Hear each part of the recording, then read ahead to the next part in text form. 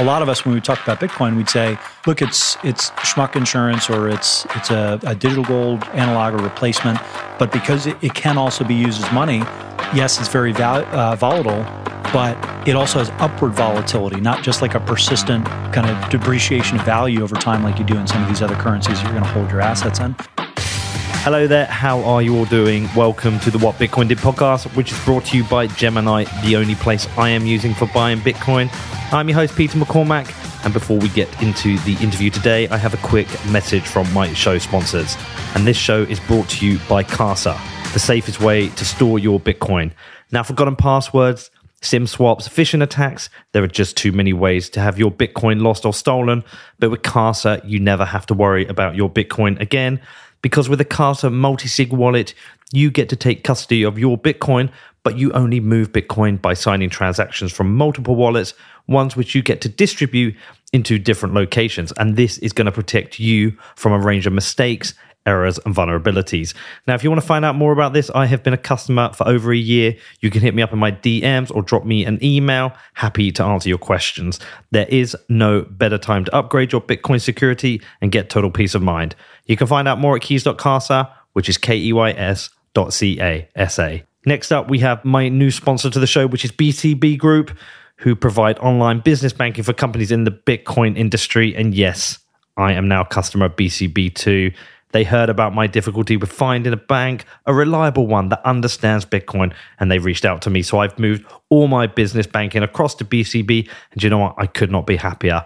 It is so nice to finally be dealing with a bank which understands my business and understands Bitcoin and isn't putting hurdles in my way.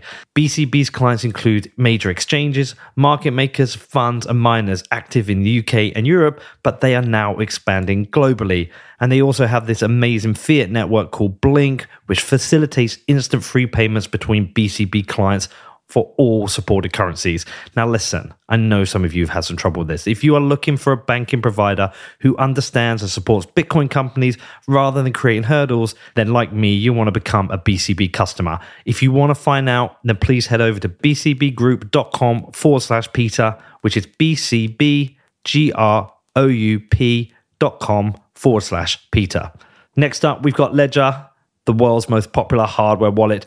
Now, a hardware wallet allows you as a Bitcoiner to take custody of your Bitcoin. And I have been a Ledger customer since early 2017. It's over 4 years now, and I'm still using that same Nano S I bought back then. Ledger makes it easy for you to safely manage your Bitcoin using their Ledger Live software, which interfaces with your device. And you can even connect your Nano S to your Android phone to manage your Bitcoin on the go. If you want to find out more, please head over to ledger.com, which is ledger.com. Next up is BlockFi. Now you can get up to $250 in Bitcoin when you join BlockFi. They've launched their BlockFi Rewards Visa Signature Card. And for people in the US who own or are interested in owning Bitcoin or stacking more sats, then the BlockFi Rewards credit card provides the easiest way for you to earn more Bitcoin, because you get 1.5% back in Bitcoin on every purchase with no annual fee.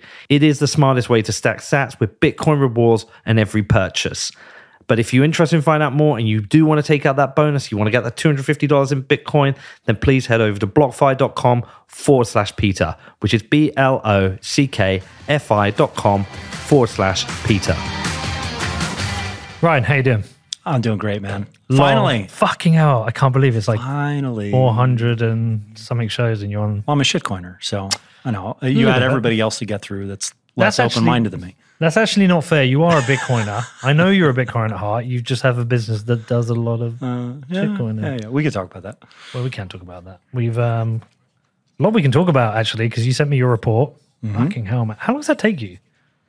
So it takes about, about a month to, 5 to 10% of my annual bandwidth about. And so it's kind of like a running joke with the team that I secretly hope it flops every year. That way I don't have to write it the next year. But, there's a lot of reasons to do it, right? It's a synopsis of all the research that our team has come up with through the year. It's a good marketing asset for us. We do a lot of co-promotion. We got a big new product launch coming out, this coming week. So there's a lot of things that go into it. Obviously it's good for newsletter growth and everything. So it's worth it, but barely, because it kind of puts me to the end of my wits by the end. How many words? It's a lot. So, I don't know how many words, 165 pages. I didn't do the word count, but I think it's 165 pages, probably about 100,000 words, right? That's about that. It's a short book. Yeah, it is. Yeah. Yeah. Well, listen, So, I obviously want to talk to you about the Bitcoin stuff. of course, we had a full section on it. So It's a good section on it. Good. And we can go through all of the 10 points on there. amazing. I might even remember a few of them. I might want to talk to you a little bit about Web3. Let's do it. Because I think it's annoying. I think it is Web VC. That's why people come. Yeah, I think it's annoying. They come for the juice, not for us high-fiving each other. See, you got to have more people like me on. All right, we can do that. And we can possibly also talk about regulation because that is an important thing. I've just got back from DC, 100%. made a couple of shows there, right in the DC crowd where regulation is a hot topic. But let's talk about Bitcoin. You do dedicate a whole 10 sections to Bitcoin, your 10 hot takes. But I think a good starting point is your first hot take. Look, we got him here. He's always watching. I saw. I wasn't sure if you also packed the picture of me, but I figured that's by your bedside still at home. Yeah. So, but Peter's right here in the corner for those that are just listening, watching, waiting. You got a one-off He's an cameo extra. appearance.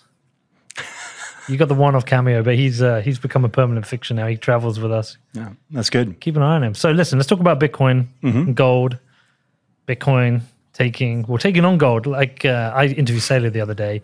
I disagreed with him. He said gold is the enemy of Bitcoin. And I disagree with that move. I think, and the reason I disagree with it is I don't think we need to make enemies of gold bugs because gold bugs who don't own Bitcoin are the next Bitcoiners, really should be. Like we agree on the problem. You know, I would compare it to something slightly different, right? So my freshman year in college was 04, 05, right? And that freshman year, maybe 5%, I don't even think 5% of the laptops were Macs versus Dells, right? And then by senior year, you're starting to see the progression. So all the young people were like first to use Macs and they're first to use all the Apple products and kind of consolidate it around the iOS ecosystem. It was just a better design. It was, it was young, it was hip, it was just a better product, right? And I don't think that Macs have overtaken the rest of the PC market still. But as you see younger generations coming up, they're going to have a different set of tech preferences and they're going to have a different set of money preferences. So I don't think you have to be the enemy of gold because they're just going to age out and it's going to be a very gradual rotation. And in the meantime, gold will be a collectible for jewelry.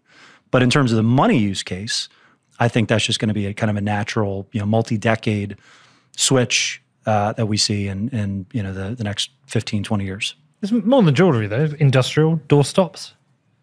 I mean, there are some, I mean, I know you're kidding, but there are some industrial use cases. It's mostly jewelry. So I actually break down in the report. I mean, if you're talking about like the true comp, it's not $11 trillion. It's more like $6 trillion. So $6 trillion would be investment purposes and central bank reserves would be the gold market cap, which leaves us about 5x to get to parity with the gold investments comp. Now, if you're going to lump in jewelry and all that, that's where you get to the 11 trillion, where there's you can get to another, you can get to a $500,000 Bitcoin.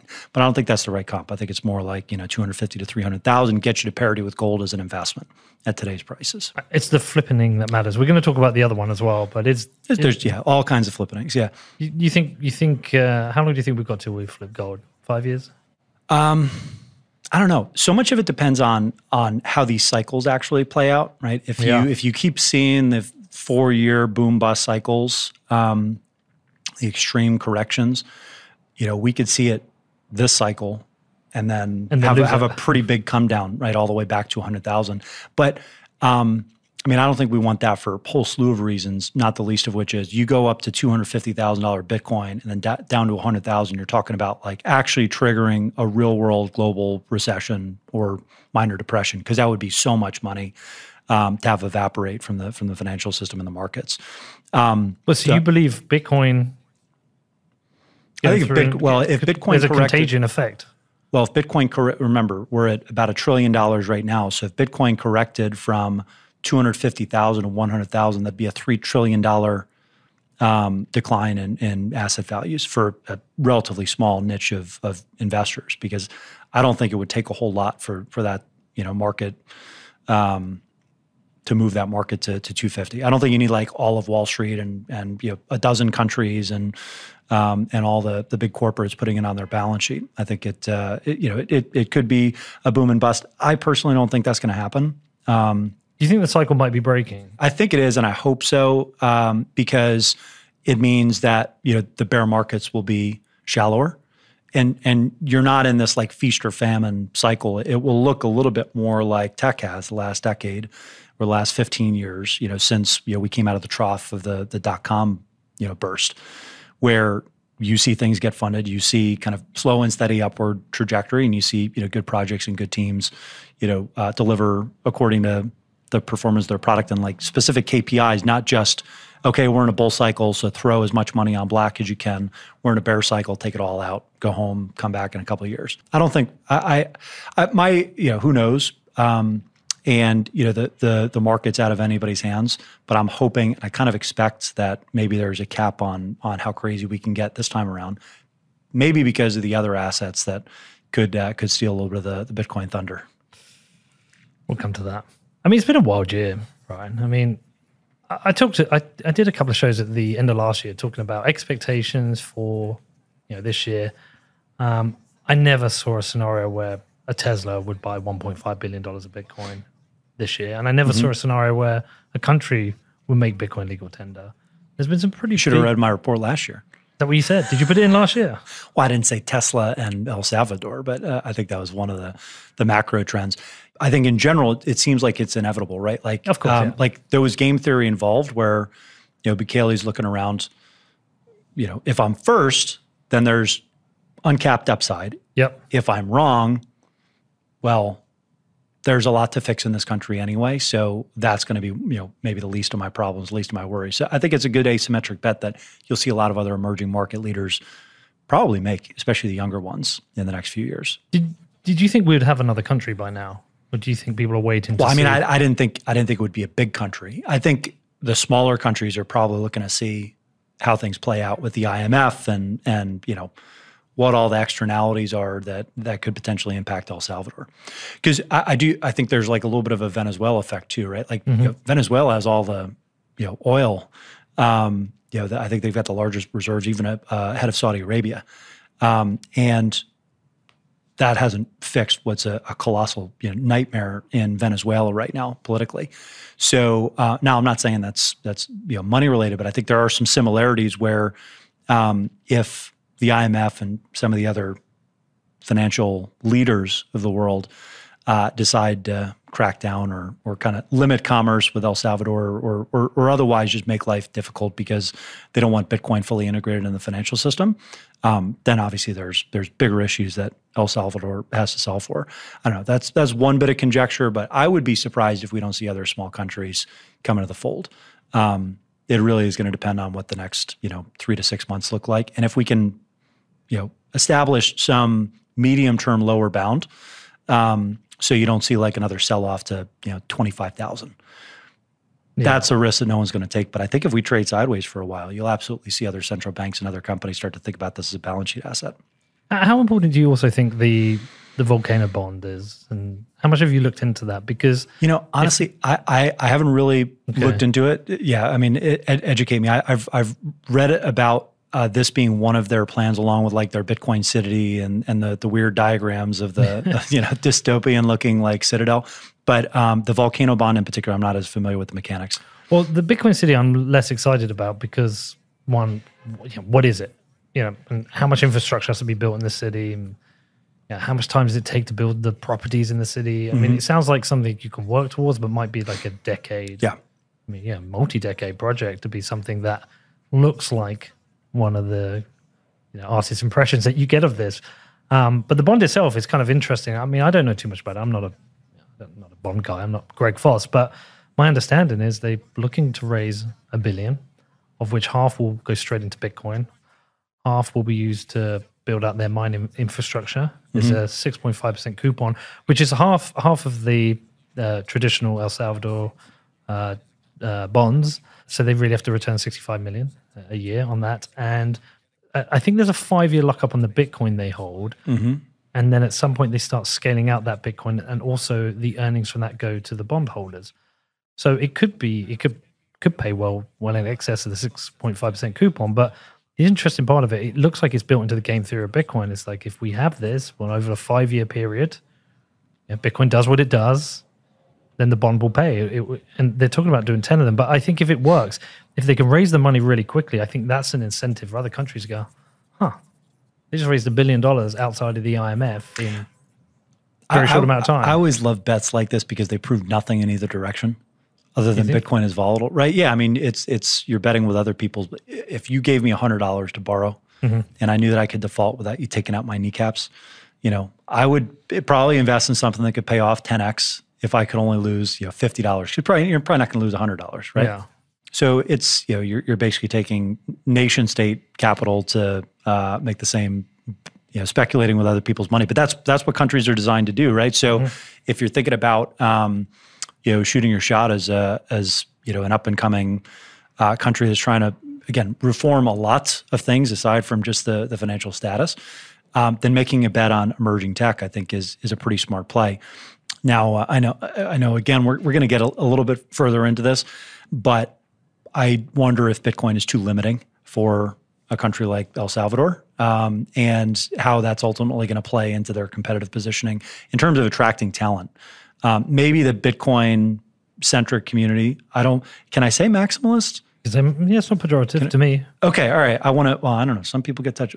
We're both Bitcoin holders here, so I'll say like the maximalist crowd, right? That's not a slur when I use it. The maximalist crowd. I wonder if it's a little bit too limiting from the part of like a world leader, someone like Bukele, or if that kind of dedicated like maximalist contingent is enough where they're going to say, you know what, I don't care about Portugal and Singapore and Estonia and all these other like shitcoin countries. I want to go to someplace like, El Salvador, support them, either at arm's length or physically or somewhere in between, because they're kind of going all in on this asset. And I think you're starting to see that play out with companies too, right? Like MicroStrategy. I'm not sure that Saylor is going to put Ethereum on the balance sheet. I don't think he is. I don't think he can, right? Like, not only do I not think he is going to, but I don't think he really can. I think, he's going to box himself in. Jack? Well, it would dilute his play. That's what I mean. Yeah. So number one, you dilute the play, and I think you're seeing you saw this play out potentially with Twitter and Square as well. Mm-hmm. I'm reading between the lines. Well, I think that's probably pushing it. I think that what Jack can do with Bitcoin at a financial company like Square is an order of magnitude more interesting than anything you could do with Bitcoin on Twitter. And if he cares about Bitcoin, leave Twitter aside, go all in on Bitcoin and Square and the financial elements. If he cared about Twitter and some of the crypto use cases, then you have to broaden out beyond Bitcoin, right? So I guess the more like blockchain oriented you want to be, if you're a Bitcoin maximalist like Jack is, or at least someone that's like heavily in that direction, then you want to do it through the financial company that can actually focus on Bitcoin versus NFTs on Twitter are going to be run through Ethereum, right? A bunch of different applications on Twitter that are crypto-centric are going to be Ethereum and non-Bitcoin blockchains. So I think maybe that's the tail wagging the dog. But I think it's definitely a better thing, I think, for both parties that Jack has picked one. My point is he picked. Did he have to? Maybe he may have had to. I'm not sure. But I think you've got that with Saylor, you've got that with Bukele, you've got this kind of playing out with leaders, corporate and sovereign, and everywhere in between. Yeah. And this happens with influencers too. You know this. Well, I went the other way. I don't like the term influencer. I find that pejorative. I'm a professional journalist. Influencer. No, it is. And look, it's tricky. I mean, it depends on who you are. Well, you are a journalist. I was talking about me. Come on. You're a journalist. You were a journalist before I was a journalist. The lines are blurring. They are. They are. Yeah. I mean, people call you a journalist when they want you to do a better job, and then they say you're not a journalist when you think you've done a good job. You can never fucking win. Or they call you a bad journalist because you own the things that you're talking about. That's my favorite. And that's why you get all this garbage coming out from the New York Times and all these other, cut rate publications. You can't use the stuff and you're going to write about it, which is why the quality of the writing's so bad. Maybe journalism's just dead. It's all entertainment. Well, I think everything's getting decentralized. I can never quite tell when you're being tongue in cheek, but I do think journalism is dead. No, I mean, I kind of think it is in the traditional sense, is in that there are journalists out there doing great work. But for me, a journalist is out there to tell the truth, to investigate a story and tell the truth. So this is a really, I think, important insight, because I think that there are great journalists, and what we're seeing is the institutional brands of journalism are complete shit. Almost across the board. I mean, if you think about what the New York Times has done running out Barry Weiss and some of the other senior editorial staff that they have, if you don't kind of fit to a certain narrative, you're out. I mean, if we won't even get into both sides of like the 24/7 like cable news media. I mean, everybody knows that it's toxic to get that type of information diet unless they're I don't think everyone does know. No, I'm saying unless they're actually like in it and they've picked a side and they're like, no. And their answer is always, this is healthy because this is what I watch every night. I think that people that don't watch news, right, will look at both sides and say, yeah, both of these are not good. Both are full of shit, let's be honest. Yeah, and I think there's a reason that Substack is spiking, that you're seeing, more people get their news from Twitter and from, people complain about the algorithms, on Facebook or Twitter and say that it's, inflammatory. But at the end of the day, that's still better than getting all of your information from one news channel, right? The same temptations exist for these people who've gone out on their own. So Substack is great. I pay for Barry Weiss. I pay for Glenn Greenwald. Let's see how much of an overlap we have. Yeah, Matthew Taibbi, and then a few other smaller people I know. Same. I can't remember if I still got Lee Quinn's actually, but I did subscribe to hers. I've got maybe like 5 to 10 on Substack, and they're great. The problem is that Twitter still rewards audience capture.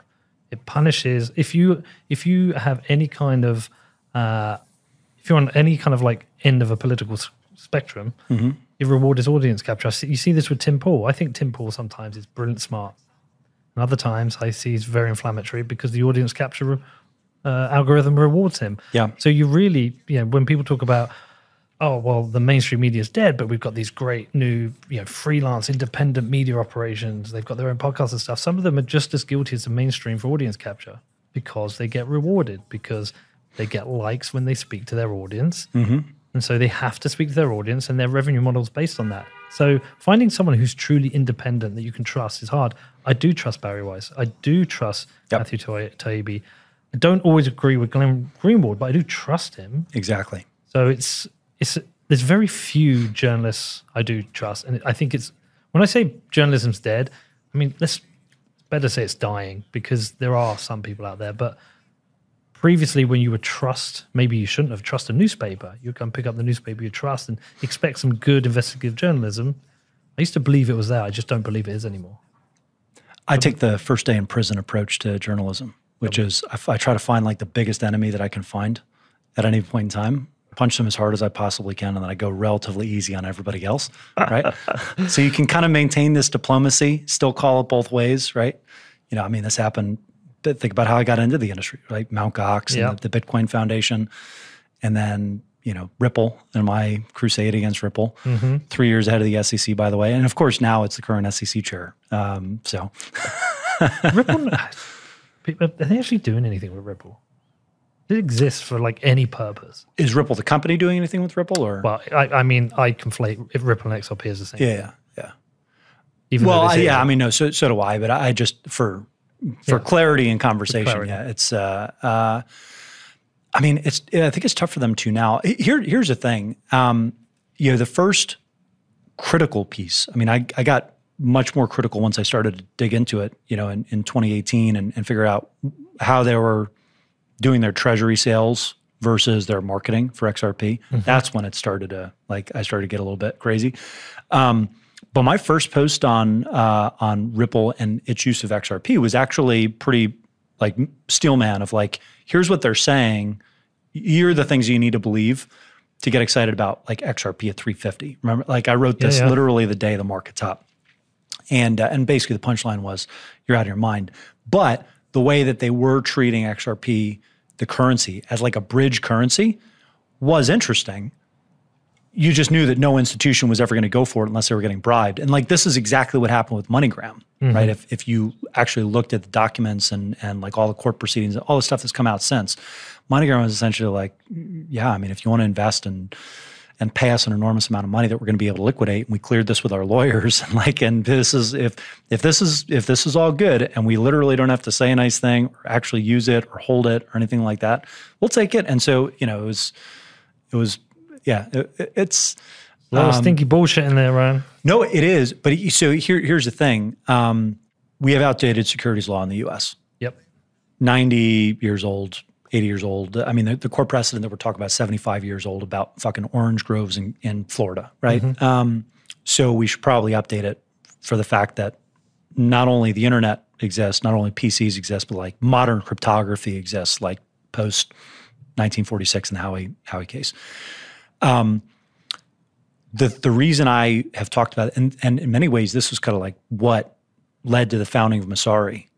Like my first post introducing Messari, like months before the company even officially existed, was like, we need an open source Edgar because the SEC is not up to the task structurally, not because they're not competent. I mean, we could talk about the institutional competence or whatever, but structurally speaking, this is new tech. You need like a new framework. And the irony is everything that I wrote about has since come true in multiple fashions, right? Like one, we're doing pretty well. Two, like nothing has actually gotten solved in terms of like community disclosures for tokens and all the worst things that, you know, Bitcoin maximalists like hate, and I hate, like as someone that kind of leans that direction. It still persists and it's never really been corrected. And one of the reasons is we haven't had anything like a safe harbor that would have allowed for some cooling off and the ability to actually like pick and choose, not necessarily which are good projects and which aren't, but which are just fucking scams, right? So like what behavior is actually going to be permitted? Because I think what Ripple is going to argue in court is we didn't get any guidance from the SEC. That's true. They gave us mixed messages. Also true. They said that ETH was probably sufficiently decentralized. That's true, although the SEC is now trying to backtrack. So like there's a bunch of things that I think are on their side, not to mention the former SEC chair, Mary Jo White, who's on their legal team now. But if you had had something like a safe harbor that kind of modified the disclosures, the shit that they did with the selective disclosures and like basically allowing all their insiders to dump on retail throughout and market however they wanted to, you know, if you had a safe harbor, they wouldn't be on the hook for securities law violations. They'd be on the hook for fraud right now. Wow. I'm saying like, okay, yeah. If you had written the safe harbors in a certain way that are like common sense and they're based on like insider holdings and like how they're reporting them, then like all these like insider deals, I think would have been closer to fraud than like a securities law violation. But I don't think that they're actually guilty of fraud right now just because, you know, we don't do anything halfway intelligent when it comes to regulating tech or tech related finance. Yeah, I'm not really sure where I want that one to go because it's, I mean, I've always thought XRP is bullshit. I've always felt Ripple have lied to people when they've dumped billions of tokens and enriched themselves. But I'm not really sure I want them to lose a case to the SEC. The enemy of my enemy is my friend. I think Ripple dies anyway, but I will be interested to see how these things play out because there are certain things that just seem a little like at the moment. One of the things that I mentioned Web3, why it's bothering me is that I'm background before doing all this. I had a web business. We used to build websites. I went through the transition from Web 1 to Web 2, and it was about how do we make the internet better for people. We had a more interactive web. The tools that came available with CSS, I'm trying to remember now, just to make the experience a lot better on the internet. As you typed into Google, you get the suggested results. Lots of little more interactive elements.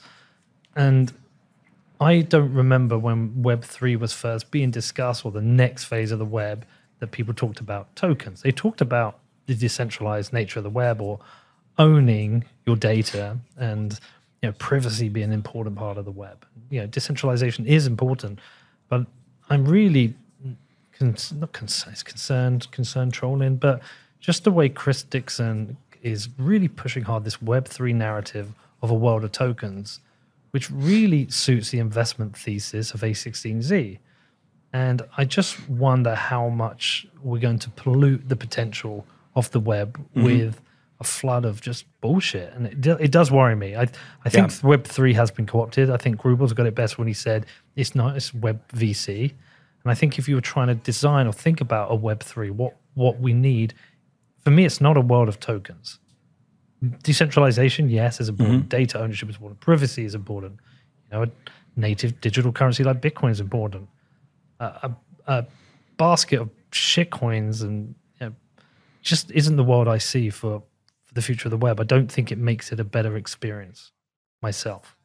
There's so much to unpack there, right? Like it's such a sweeping statement, and I'm sure there are parts that I agree with you on, and there's probably some parts that I disagree with you on. So, first of all, let's just say the name Web3. I actually think Web3 is much better than crypto in terms of new audiences and being a little bit more friendly and to regulators and not scaring the shit out of people and like new audience development. And I think it's maybe a little bit of a better catch-all term because it can, now you can include digital art and all these like NFTs and the metaverse goods and anything that will basically like settle with a blockchain or stable coins, right? Like things that people don't intrinsically think of as like crypto because that sounds a little Wild West, right? So I actually think it's a really good meme, and I think it's important for adoption and maybe just a slight rebranding from crypto, given how hostile I think we're going to see things get in the regulatory sphere, particularly in the U.S. in the next year. Maybe in Europe to a certain extent, but I think Europe's a little bit more balkanized, and you're seeing groups like in Portugal and Germany and France, they've all got slightly different tax and arguably a little bit more friendly. So I think Web3 is definitely an upgrade from a branding standpoint.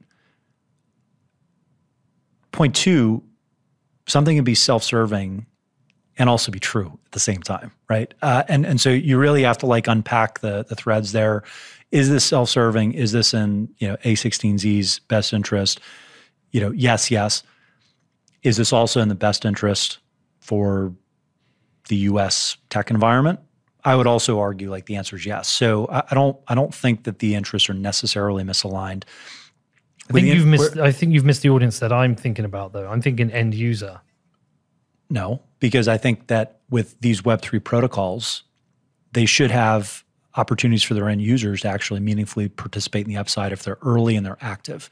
So again, we're conflating a couple of themes here. If you're talking about a VC chain that goes public at a $20 billion valuation, not as interesting, but I think that's going to get worked out in the market because I think users are starting to get conditioned to like token upside in return for participating in some way, shape, or form of these networks. And the way to think about it is like cooperatives, right? Cooperatives are mutuals, right? So REI or like a mutual insurance company, they're ultimately going to pay out to their members. If those businesses waited until they got to $20 billion and all of the wealth and all of the user rewards were privatized amongst private investors like venture capitalists, it's bullshit. No one's going to actually care about that brand as an end user. But then you're going to have competitors that take that more seriously or get the balance right.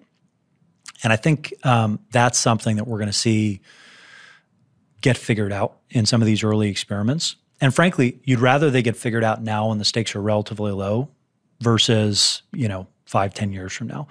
I think that the VCs and kind of the rounds are getting underwritten right now. Yeah, you've got a lot of the same kind of like usual suspects and usual names, but I also think a lot of like individuals like super angels are starting to gobble up like good chunks of these rounds because they're just viewed as better connectors and more strategic for like connecting protocol to protocol and like how these communities actually like ebb and flow and trade off of each other and integrate with each other. There's not an endorsement for any of those tokens right now because I don't know what fundamental value is for most of these projects. But it is to say, I think it's likely that some of the big winners early will be the VCs because they are early to the trend, right? Over time, I think that more of these protocols will democratize, and you're going to need to share the incentives. It's the same way that we're talking about why is Web3 a threat to Facebook and some of the other big tech companies? It's because you've basically now with tokens conditioned a group of users that they should have upside. They should have financial upside for being earlier valuable members of this network. Facebook gives you nothing, right?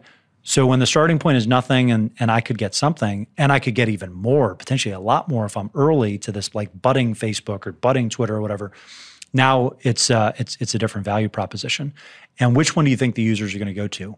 Do you think they're going to go to the one that has all the VCs, or do you think they're going to, in terms of an actual user, not just a speculator in this crazy environment we're in right now where everything goes, swings wildly, the actual users of those products are going to go for the peer-to-peer alternative versus the one that's owned by the VCs. I think this is going to get worked out naturally. I think they're going to go to the user experience that delivers what they need, what they want. My point is, I think token economics, like rewards to some of these early users, that is part of the user experience, right? That is part of the product, right? Now, other things equal, you're going to use a product that gives you more money. Other things equal, you're going to use the better product, period, right? So it doesn't matter, like, if you're going to pay me like $50 a year to use, Friendster, I'm still going to use Twitter, Friendster. right? Like, I remember Friendster. yeah, right? Like, so. They were so close. So all of these, yeah, exactly. All of these comps, it's like other things equal. Before we carry on with the interview, I do have a quick message from my show sponsors. This show is brought to you by Compass Mining, and Compass aren't just a sponsor. I am a customer of theirs, and I am mining Bitcoin with them. Do you know, I've been mining for over 3 months with them now. I've mined about 0.4 Bitcoin, which is pretty cool. I'm going to try and do updates on this every month. But with the price of where Bitcoin is, I'm approaching having, I think, about a third of my mining equipment paid off. I love that I'm mining again because Compass has made it accessible to anyone as a Bitcoiner to get out there and start mining and contribute to the decentralized growth of the hash rate. It was so easy to get onboarded, and anyone can do it. You just pick your machines, choose your hosting facility, and Compass does everything else for you. Now, if you want to find out more, if you want to start mining, please head over to compassmining.io, which is CompassMining.io. Next up today, we have Gemini, who I am now using exclusively for buying and selling Bitcoin. And do you know what? We're coming up to a year and I've still not sold a single sat through Gemini. I am only buying Bitcoin. I am a hodler. That's all I'm doing. Now, I have been using the Gemini app for buying the dips, but I've also set up my DCA with twice monthly buys of Bitcoin. And I'm yet to see a better or easier interface for buying Bitcoin. With a streamlined trading view, you have access to all the tools you need to understand Bitcoin and start investing, all through one clear, attractive interface. And Gemini are running a special offer for listeners of What Bitcoin Did. All you need to do is head over to gemini.com/WBD, and new customers will get $20 in Bitcoin when they trade $100 or more on Gemini. Now, if you want to find out more, please do head over to gemini.com/WBD. That is GEMINI.com/WBD. Next up, we have my new sponsor to the show, which is Level, a company finally delivering on the promise of a Bitcoin bank. Yes, a bank on your phone where you can deposit, spend, and hold Bitcoin. And you can also do this alongside a traditional dollar checking account. You can deposit your payroll into your account as a US user, and you can even spend your Bitcoin from your account via your MasterCard debit card. I have been testing it out. I've been playing with the app, and it is everything I've ever wanted from personal banking. And there's so many more updates coming. They've got some big updates coming in February, so keep an eye out for that. Now, if you do want to find out more, if you want to go and check it out, please head over to Level, which is lvl.co, or search for Level, which is LVL, in the Google or Apple app stores.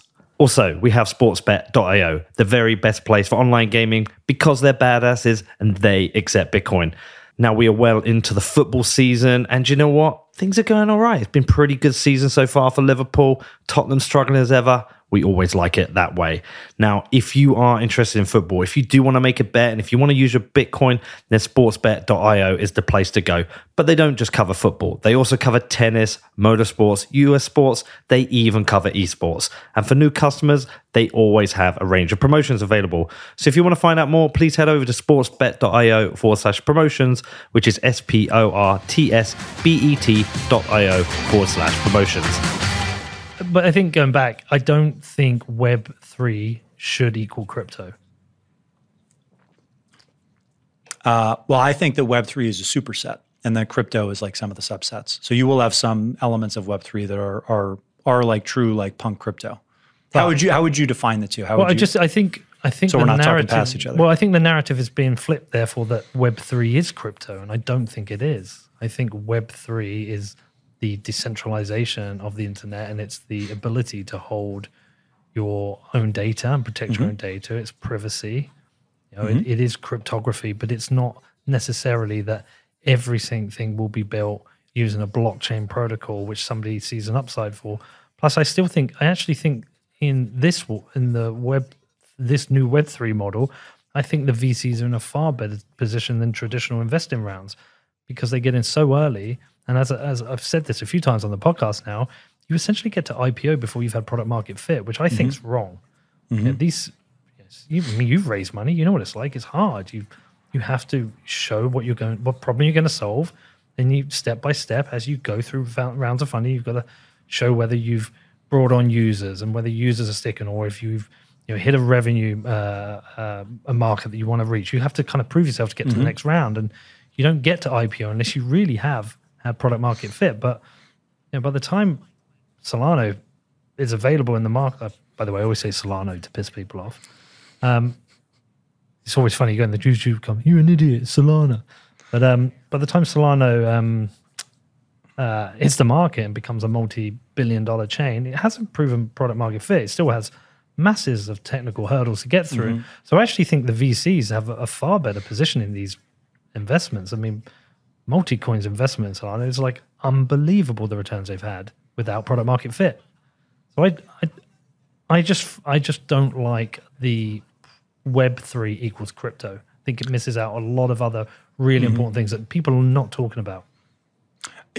I think we would, again, we're probably in agreement on like one vector, and then there's shades of gray on the other. Like, so you bring up like Multicoin and Solana. So full disclosure, like, Kyle and Tushar were personal, like early investors in like the pre-seed for Messari. So, okay. Yeah. So, but I call it both ways, right? Like I've called out some of my investors at different times, and I have colorful debates on Twitter, even with Kyle to this day. But I'm not saying, by the way, I know. they're just playing the game that's in front of them. Well, yeah, but it's more than that, right? Because so there's two things. One, anyone could have invested in Solana at like a $15 million valuation 2 years ago. They didn't, right?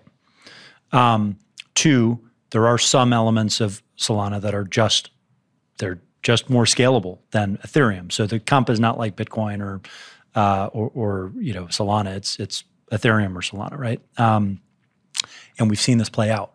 Now it's much more centralized, or like some of the infrastructure is much more centralized as a trade-off there. And we can argue if that's good or bad, but the protocol itself has product market fit because it has absorbed a ton of throughput and some of the use cases that traditionally went over Ethereum rails. Like there are just more developers that are building decentralized applications there. Again, you might argue this is just like turtles all the way down and there's nothing there for like these applications. That's a valid criticism, but my point is, if you think this is all moon fumes, they've got product market fit on the moon fumes that a lot of other people believe in right now. And it works. So we can talk about like I feel like a lot of the debates and a lot of the talking past each other comes down to like, what is value? And I don't think that this should be valuable. This looks like a multi-level marketing scheme versus like the thing that I own, which is technically superior and beautiful and world-changing and democratic and all these other things. Balaji got me onto this concept. Russell conjugation. No, tell me. So basically, I'm surprised you didn't tell me as well. Yeah. So I think and I was just listening to him on Ferris, so I'll just kind of use the exact same example. But like I sweat, you perspire, she glows. Right.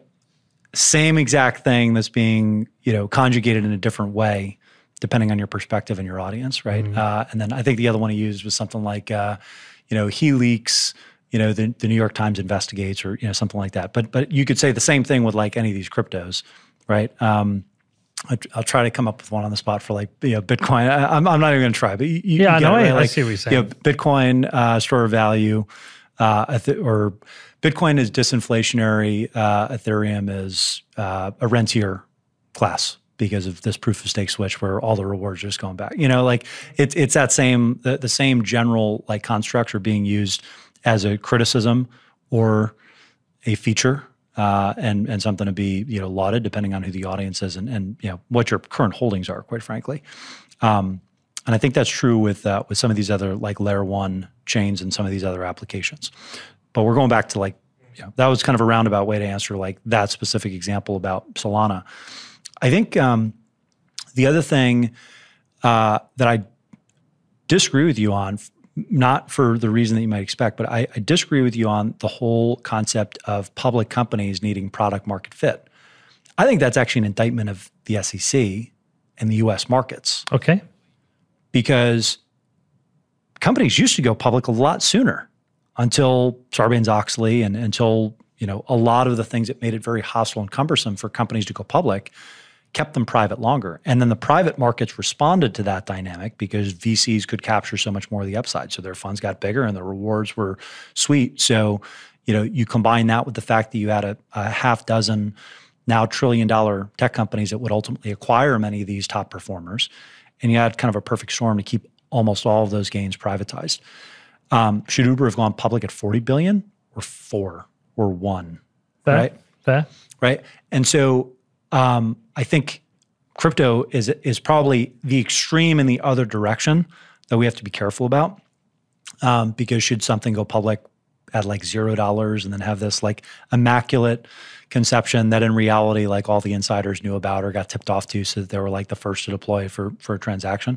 My point is I think there's shades of gray, but I do believe that the market is going to ultimately win out in the end. And you'll have mechanisms where you can actually measure someone's like bona fide contributions to an ecosystem or meritocratically distribute rewards into these mutual models that, people will flow to the chains that are the most, other things equal again, will flow to the chains that are otherwise fairest to the users that have been contributing value.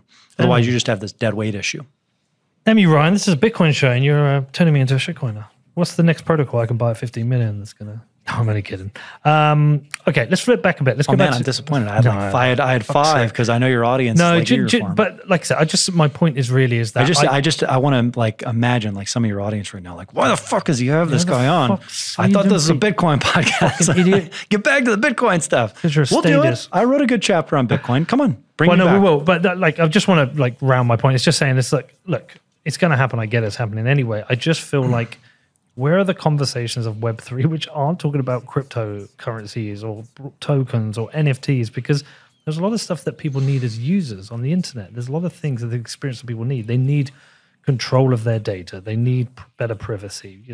Well, here's the thing. So I think NFTs are a primitive that enables a lot of that. Just for instance, right? So my definition of Web3 was basically like this is a catch-all term that includes cryptocurrencies, right? That's the native currency. It includes the layer ones. These are the kind of ledgers of record and the contractual like enforcement systems. It includes NFTs, which are like the discrete digital goods that you might use purely online, right? And that also could be the building blocks for your reputation. That's what I want to come back to. And then DeFi basically makes that a liquid economy because you need a liquid economy to be able to just run anything like the metaverse.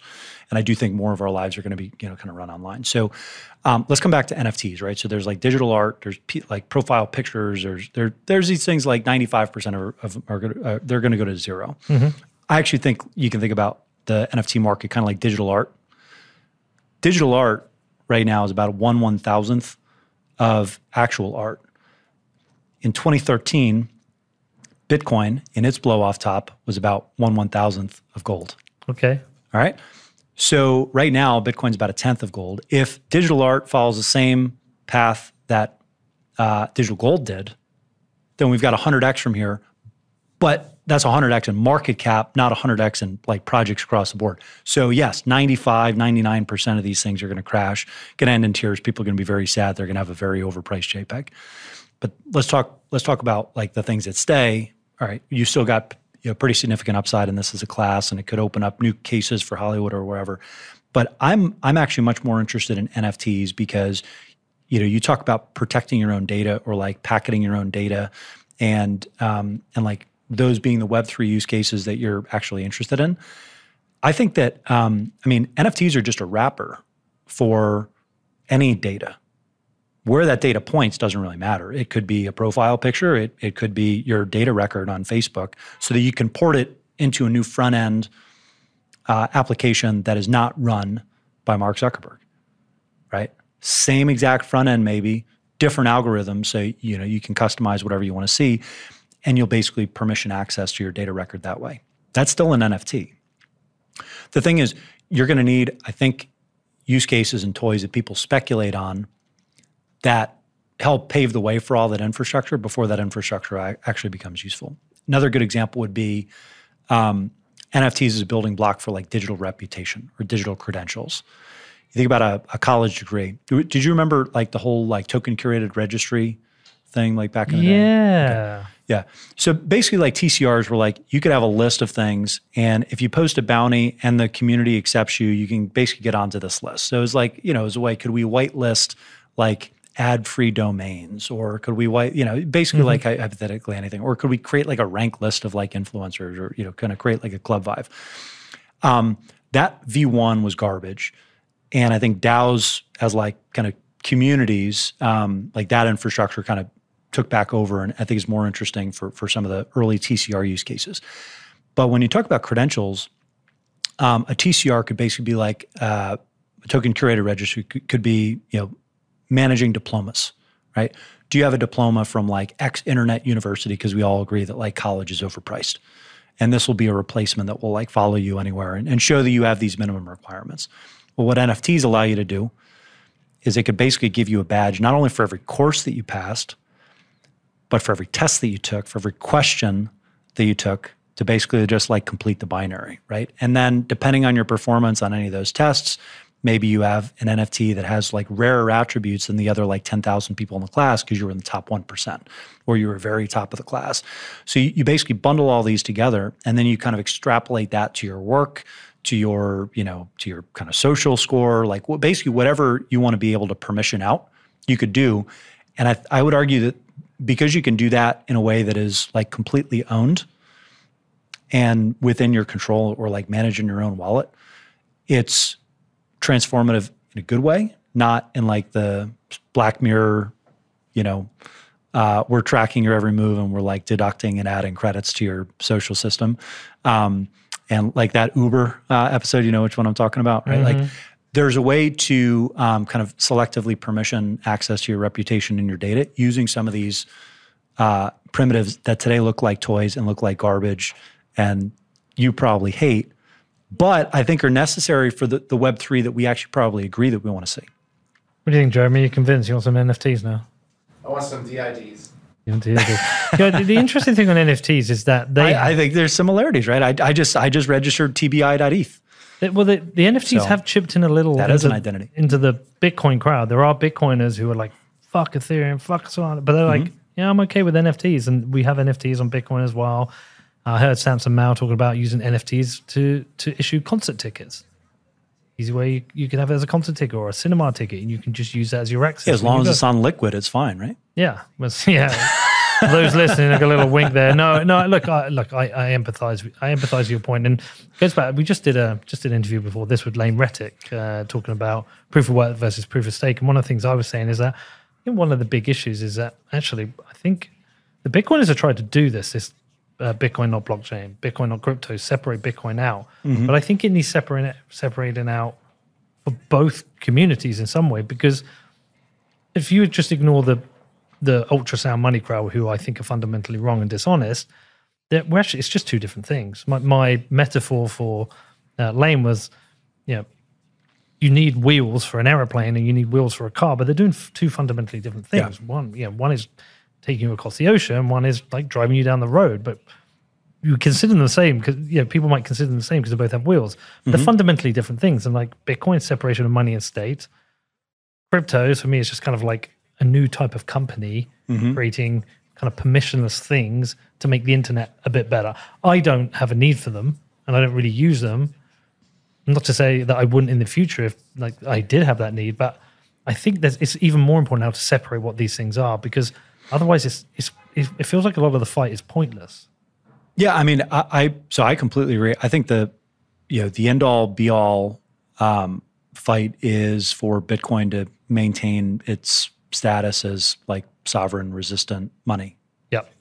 and secure store value settlement. Right. Let's throw out like current. I almost don't like talking about it as currency. It's too volatile. Like stable coins are a better product right now.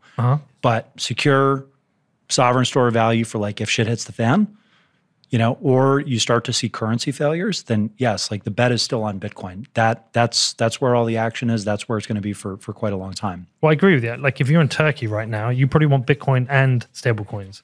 You want to put your savings into Bitcoin. Exactly. Yep. And you want to hold a certain amount in like dollar stable coins to protect yourself against the collapse of the lira. And the thing is, we knew this was coming. I mean, I've been talking about this for years. I know you have as well. We're just now starting to see it actually become relevant in the U.S. because we got 6% inflation. Dude, yeah. But and the rest. This has been the case in Argentina for years and different African countries for years, right? So, a lot of us when we talk about Bitcoin, we'd say, look, it's schmuck insurance or it's a digital gold, analog or replacement. But because it can also be used as money, yes, it's very volatile, but it also has upward volatility, not just like a persistent kind of depreciation of value over time like you do in some of these other currencies you're going to hold your assets in. So if like Venezuela and Argentina, and some of the African countries being the big ones, but you knew that they were going to be some of the early adopters and people there would actually use it to help maintain their own safety, right? And I think Tether has taken a little bit of that use case from Bitcoin for a lot of the same reasons. And now, so I think that there's some truth to that. If you're in Turkey, would you rather have Tether or would you rather have Bitcoin? Well, you need to live. So it depends. It depends it depends on your net wealth as well. But my point is, if your economy is going to be like black market dollarized anyway, then Tether is probably better than Bitcoin even, right? It's still a crypto asset. It's using crypto rails, but you're at least you're admitting defeat with your own currency, but you're saying we're still going to have a black market, where dollars are good. Like dollars will always be good until we ruin them. So, do you think in some ways it would benefit some of crypto to become quite highly regulated? And bear with me as I explain this, in that we stop having this argument about, because it's really, it's an argument about decentralization. It's like, well, Bitcoin's maximally decentralized. It's directionally decentralized, which is what I say. These other things are not really decentralized. It's decentralization as a spectrum, but they aren't really, like, is it more important that these things are permissionless than decentralized? Much more. Yeah. So we could create that separation whereby, look, there is this whole decentralized. I think it's important socially for them to be decentralized because you are more likely to trust that one of these systems is permissionless if it is decentralized. Fine, right? But really it's like decentralization is an input to get to permissionlessness. Yeah, but resistance to state attack, I think most people agree probably Bitcoin is the only one like is truly resistance to state attack. Like always is best equipped. Yeah, I mean the thing is we're not going to know. Yeah, like we're not going to know until we actually see both a crackdown on individual holders and mining. Because I could also argue the other direction with seeing how effective the Chinese crackdown on Bitcoin mining was. Right, I don't think other states are as competent as the CCP, but they show that it's possible. Right, they could basically evict hash power from their country, and that chart in your report. Wild. Fucking insane. Yeah. So explain it so the people listening. Basically it's a couple of visuals from the Cambridge, it's a Cambridge study. If you just look up like Cambridge Bitcoin mining study or whatever, it just came out, comes out every few months and they've had updates the last couple of quarters that show hashing power. Again, this is an approximation because not 100% of hashing power came out of China, but basically they rely on like pool information for the source of hashing power. And China went from 60% to zero essentially in 2 quarters or 1 quarter. I mean, after the Chinese ban. So there's, I'm sure it's probably like high single digits, low double digits is still in China. But it's just for obvious reasons not being reported. regardless, that's a 50% change, 50-point change in market share that's just been distributed to mostly to the benefit of the U.S.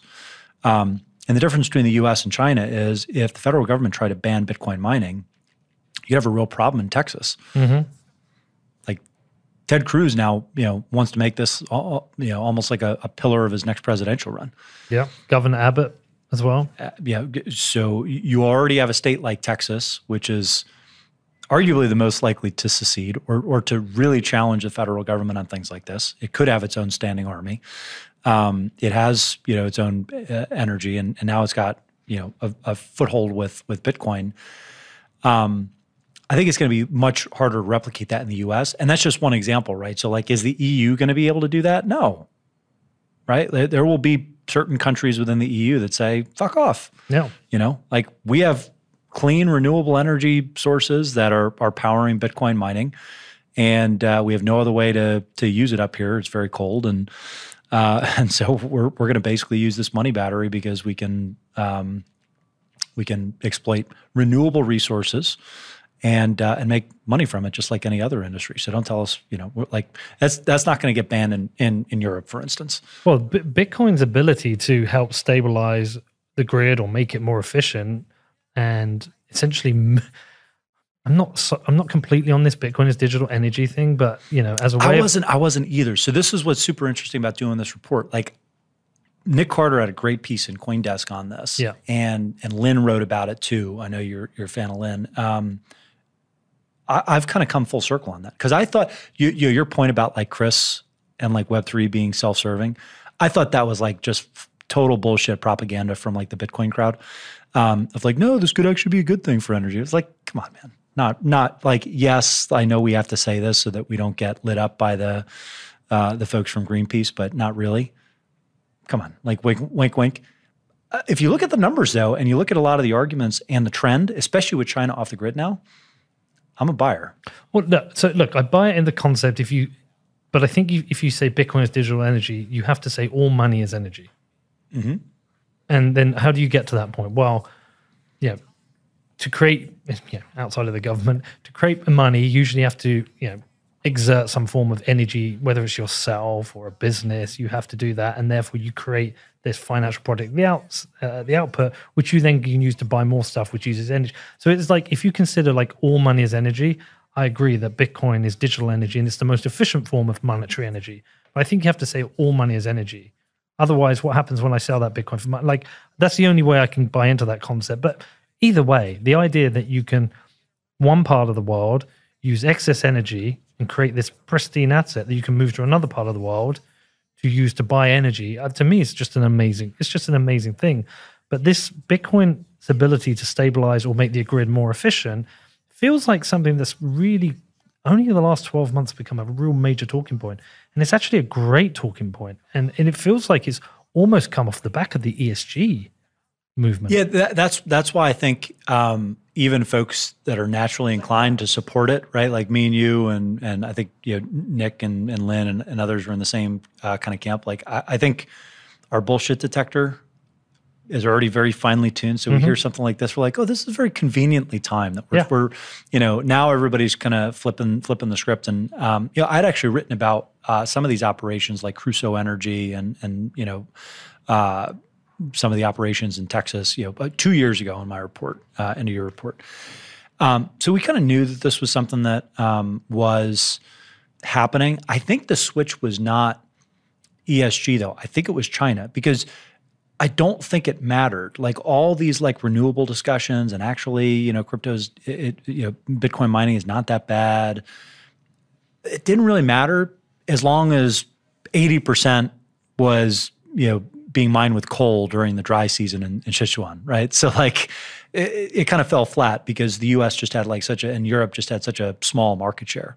I think with that change in the dynamic of Bitcoin mining, now it's actually relevant because now you can actually talk about the entire market is X% renewable or X% clean, or like, let's get very like finely, let's split this into a finer pie chart so we can see how much is running with purely renewable energy, how much is basically in trapped off-grid energy sources that's otherwise going to be wasted? How much of this is like recycled and from flaring, so that we're releasing like CO2 instead of methane? Now all of a sudden this is actually meaningful, and I think this is one of the things that I've come around to, that this matters now. A, because more people are starting to use it as an attack line, but B, it just so happened they shut off China, and so now we actually have like a credible like counter argument. If China comes back online and like unbans Bitcoin, and then we start seeing all the coal powered mining just come back in full force, then that's a different story. But I don't know. I think there's something here, and the fact that you have politicians that are starting to actually talk about it, getting educated on it, I think is it's a cross the chasm moment. We'll see if it actually sticks. Well, I was going to say the other part, which I think is a missed opportunity. Dan Morehead didn't miss it, is the fact that everyone's focused on the E, but Bitcoin is so good for S&G anyway. We've missed that opportunity to come back and say, well, hold on a second. Let's have a net conversation about ESG. Yep. Okay, firstly, we have great arguments for the E. We're not perfect, and it'd be great if all of Bitcoin was 100% renewable, but that's fine. We are stabilizing the grids. We are making the grids more efficient as well. We are able to move this digital energy around the world, and we are trending towards more renewal. But let's talk about social and governance. Let's talk about what Bitcoin does. But you didn't miss it. But did you put it in the report because you'd read the Dan Morehead piece? Had you read his piece? I don't think so. Oh, I should forward it to you. It's really good. Great minds. Yeah. No, I had read I think that is a meme. Like, we're not that bad on the E, and we're really good in the S and G. I've probably heard from half dozen folks, like Alex from Human Rights Foundation. I feel like has said things along those lines. There's a number of other folks. I don't recall seeing Dan's piece in particular. I probably have read it at some point. Wouldn't surprise me. So if I plagiarize it, just do a control F, like put it through your plagiarism machine, and that can be like the headline for this. I trust you. We talk about like TBI's Dan Morehead plagiarism. Guilty as charged. I actually had a disclaimer in my intro. I was like, this 165 pages I wrote in a month. I borrowed from a lot of other really smart people. So if anything's plagiarized, A, tell me and I'll fix it. B, go fuck yourself. Because dude, my whole career is built off other people's smart takes and observations. Exactly. So I'm with you. But I do feel like the S&G, someone needs to go out there and really attack that publicly and say, hold on a second. Especially because we have Republicans very interested in Bitcoin, but the Democrats will love the S&G side. I think the problem is no one really thinks about S&G as a positive because it's an indictment of their failed leadership. Yeah, fair. So, if we can't really talk about the S&G, like all we can do is really Bitcoin was negative. Parry, minimize the E damage and say, this isn't that bad for the environment. But as soon as you start getting into social, now you're opening up a whole can of worms. And you will never be right if you're on the long, like no fact will ever get you on the right side of the woke narrative if you're on the wrong side of it, right? There's no data that will get you out of trouble if you are on the woke side of the wrong side of the woke agenda. And when it comes to governance, you're talking about removing the country's ability to print money at will and having a check on its ability to print money at will in perpetuity, because that is what Bitcoin is and is how it was born. So that like you can't really go into DC and be like, yeah, this is great for E. It's fine for E. It's good for S for fact-based people because we don't live in a fact-based society, and then it's good for G because we strip people like you of this like money printing authority, and like everybody would agree that's a good thing, right, Congressman? So it's fair. I think we can talk about it, and I think we have to win this like in the court of public opinion, not necessarily the actual courts, because we'll lose there. Let's go back to flippenings because we mentioned Bitcoin flipping gold earlier. You in your report talking about I've got it here. The king will stay the king. No flippenings. I got a text the other day from a very well-known crypto trader, Twitter personality, told me the Bitcoin flipping is coming. And I hadn't even looked at the market cap of Ethereum. And it depends what you consider the flippening to be, whether you do it in Bitcoin terms or Ethereum or dollar terms. But really, I think if it is a dollar flippening, people will call it a flippening. You don't think it will happen? 20% chance, you said. Yeah, I go back and forth. I think. Does it matter? Well, it definitely matters for Bitcoin holders. I mean, I think it's uncharted territory, right? As soon as you dethrone Bitcoin, I think you lose one of its narrative elements, that it's like the bellwether for the entire asset class. And if Bitcoin is going to be, sovereign resistant, like censorship resistant money or digital gold,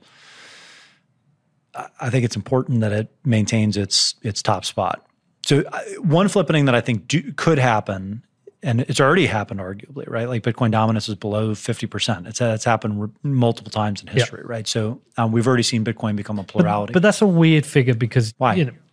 Because if it was just versus Ethereum, it's just a race between two. If it's versus the whole crypto market, every year a load more tokens, projects come out that can eat away that market share. So it's a weird comparison. I always felt like the dominance, like if the dominance was based on the top 10 and those top 10 never changed, then fair, let's see what's happening. But there's so much money and things going into everything else. So it was always a weird number. Yeah, I mean, Bitcoin does not look strong right now from a trading perspective. Nope. I mean, the question Which is always a good time to buy. I think that's my midwit answer. Either my 70 IQ or midwit answer. We're not going to know. Like if there's a flippening, then it was a midwit answer. If Bitcoin rallies from here, then it was a good 70 IQ move. But so that 20% figure is way down or way up rather. Because if you'd asked me a year ago, I would have said not a chance. Because I still think that Bitcoin is a bellwether and the money flows through Bitcoin first and foremost. When it comes to like the bigger investors, I'm not entirely convinced that's true. And I think it's been, death by 1,000 cuts to a certain extent. But, Ethereum has many other competitors. Bitcoin really only has Ethereum as a competitor. It has no other real monetary competitors. Whereas Ethereum has, I'm going to slightly disagree. 20 other layer ones. All right. What's competing with Bitcoin? There's use case competitors, which I agree with you on. But really, we're not always talking about use case competition here right now because we're still in a speculative phase. We could be for many years during the speculative phase. It's really your competitors anywhere else you want to put your money. Your competitors are stocks and gold, for example. But really, we're talking about the crypto space. People coming in, they can go on any exchange. They can buy Bitcoin. They can buy Ethereum. They can buy fucking Shiba Inu. They can buy Solana. They can buy anything. So I think its competitors are, if you're a speculator, its competitors are everything else on an exchange you can buy. And I think that's where I would say it is. You understand the difference I'm pointing to? I do. And your market cap comes from the money that goes in. Well, I mean, if that's your definition, then the odds are stacked even worse against Bitcoin. I think so. That's why I think so. I mean, at least previously, before you had to buy Bitcoin to trade other shitcoins, that gave it a bit of an advantage when a lot of the exchanges were. Yeah, and now arguably Ether is more of a unit of account for some of the things that are happening, or Solana, or now the reason I said, it was kind of a two-part thing. One, we will eventually see like a Bitcoin, like digital gold flippening of gold. Yeah. But I think we're unlikely to see something where Ethereum flips Bitcoin.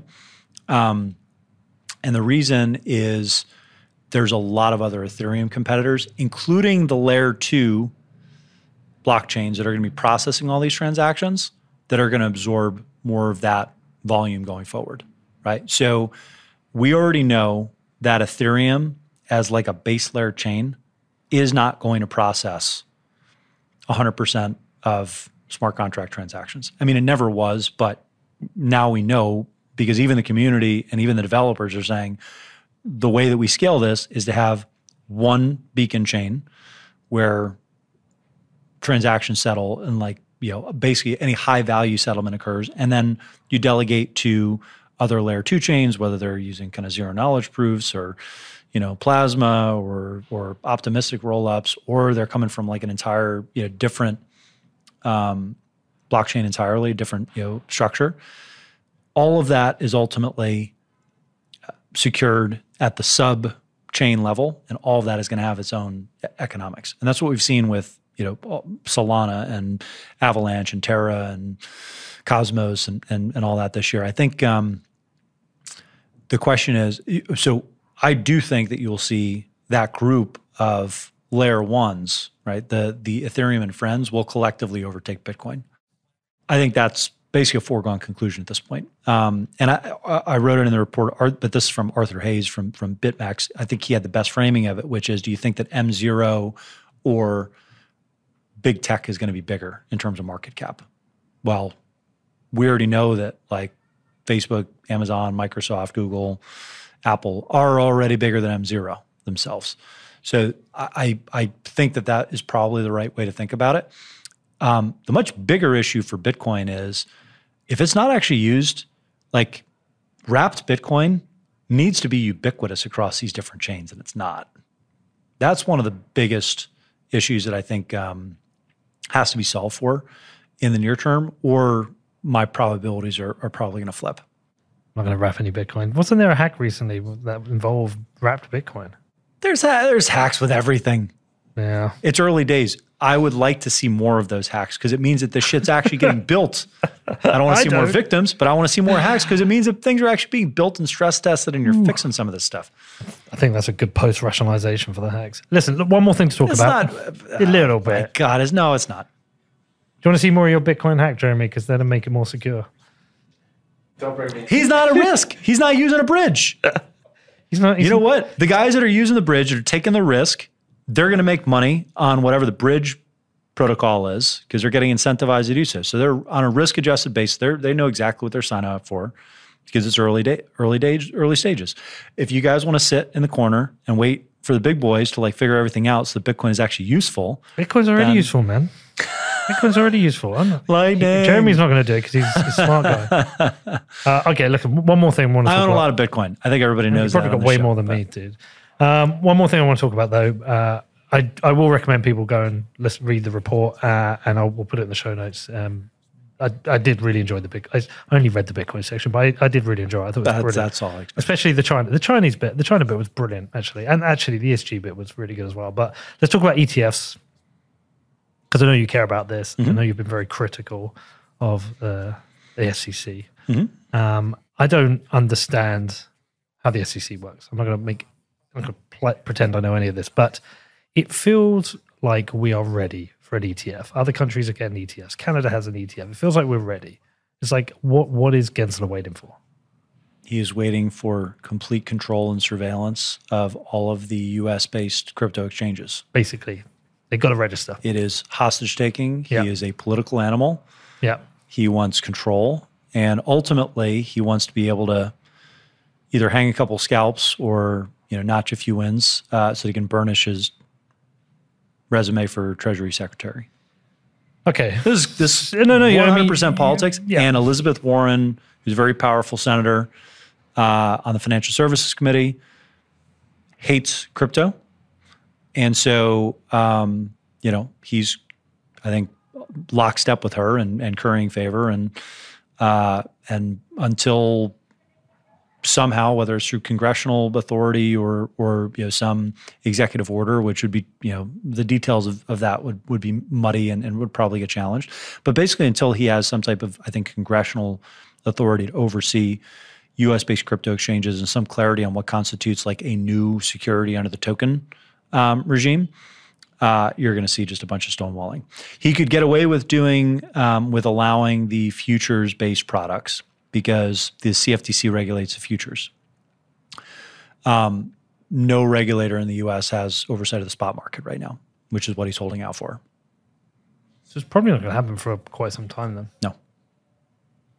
It's a real shame because I mean, like I said, it's hostage taking. Yeah, like to call it one man's career. Yeah, to call it anything else is dishonest. So, all right, fuck you, Gensler.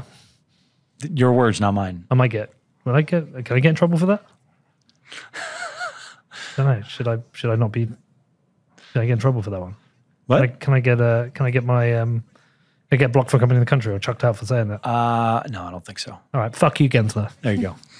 I got a feeling he owns Bitcoin anyway, but I mean, come on. Give us our spot ETF. Come on. Okay. Well, here's the thing. It's one thing for them to not approve a spot ETF, an ETF period.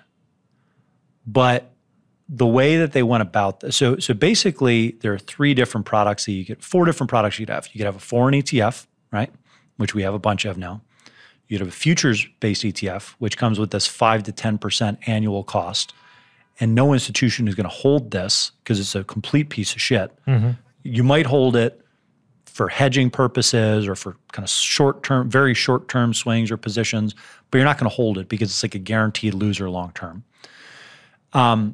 The third is the spot ETF. And then the fourth is this disaster that we have basically trading OTC, which is these quasi-ETFs like Grayscale's trust, which came public through something called Rule 144. Essentially, it's a loophole that allows you to trade this like public trust, raise money from accredited investors, and then after a 6-month or 12-month holding period, you can list them in the public markets. Right. OTC, right?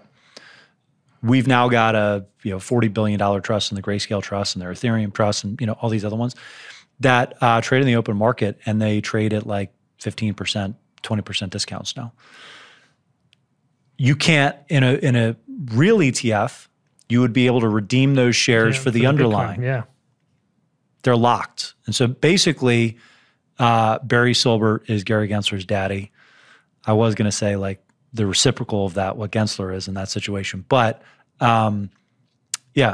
essentially Grayscale wins. Gensler wins because he gets to take hostages and advance his political career, and investors lose, which is why, again, I try to pick my battles, but this guy I think I just think he's a snake. Okay. Well, so fuck you, Gensler, then. Let's stick with that. All right. Well, look, wicked. We won't give away everything. We should get people to go and read the report and read about everything else you put in there. But look, great to finally get you on. Tell them where to go and download the report. I'm going to get a load of shit, by the way, for the amount of shitcoin talk we had. Every once in a while, people got to open their minds, open their hearts, and accept the shit. That's a meme itself. You know what? If nothing else, this can be like a sign of like the shitcoin top. I don't think it is, but you can go and tell your listeners, I had them on in a moment of weakness because we thought that the flippening was here, and then you can turn around in 3 months and do your victory lap. Like I told you, it was never going to happen. I had you on because you're my friend, and you are a Bitcoiner. Long overdue. You are a Bitcoiner, and I like talking about Bitcoin with you. We've just veered off into the shitcoin stuff, but whatever. Where can they get the report? Messari.io. It is all over the homepage, and I am at 2BitIdiot on Twitter. We're at Messari Crypto, MESSARI Crypto on Twitter, or MESSARI.io for the report. Go straight to page 36. I think it's page 36, the Bitcoin section. You would know. So. Yeah, you clearly looked it up. There's a table of contents. Read the intro as well. Listen, go and check it out. Thanks for coming on, Ryan. Thanks, Finally, man. Take care. Good luck with everything. It was a pleasure. Thank you. All right. Thanks for listening to What Bitcoin Did. If you want to get in touch, the best thing you can do is head over to my Telegram channel, or you can hit me up on my email, which is hello@whatbitcoindid.com.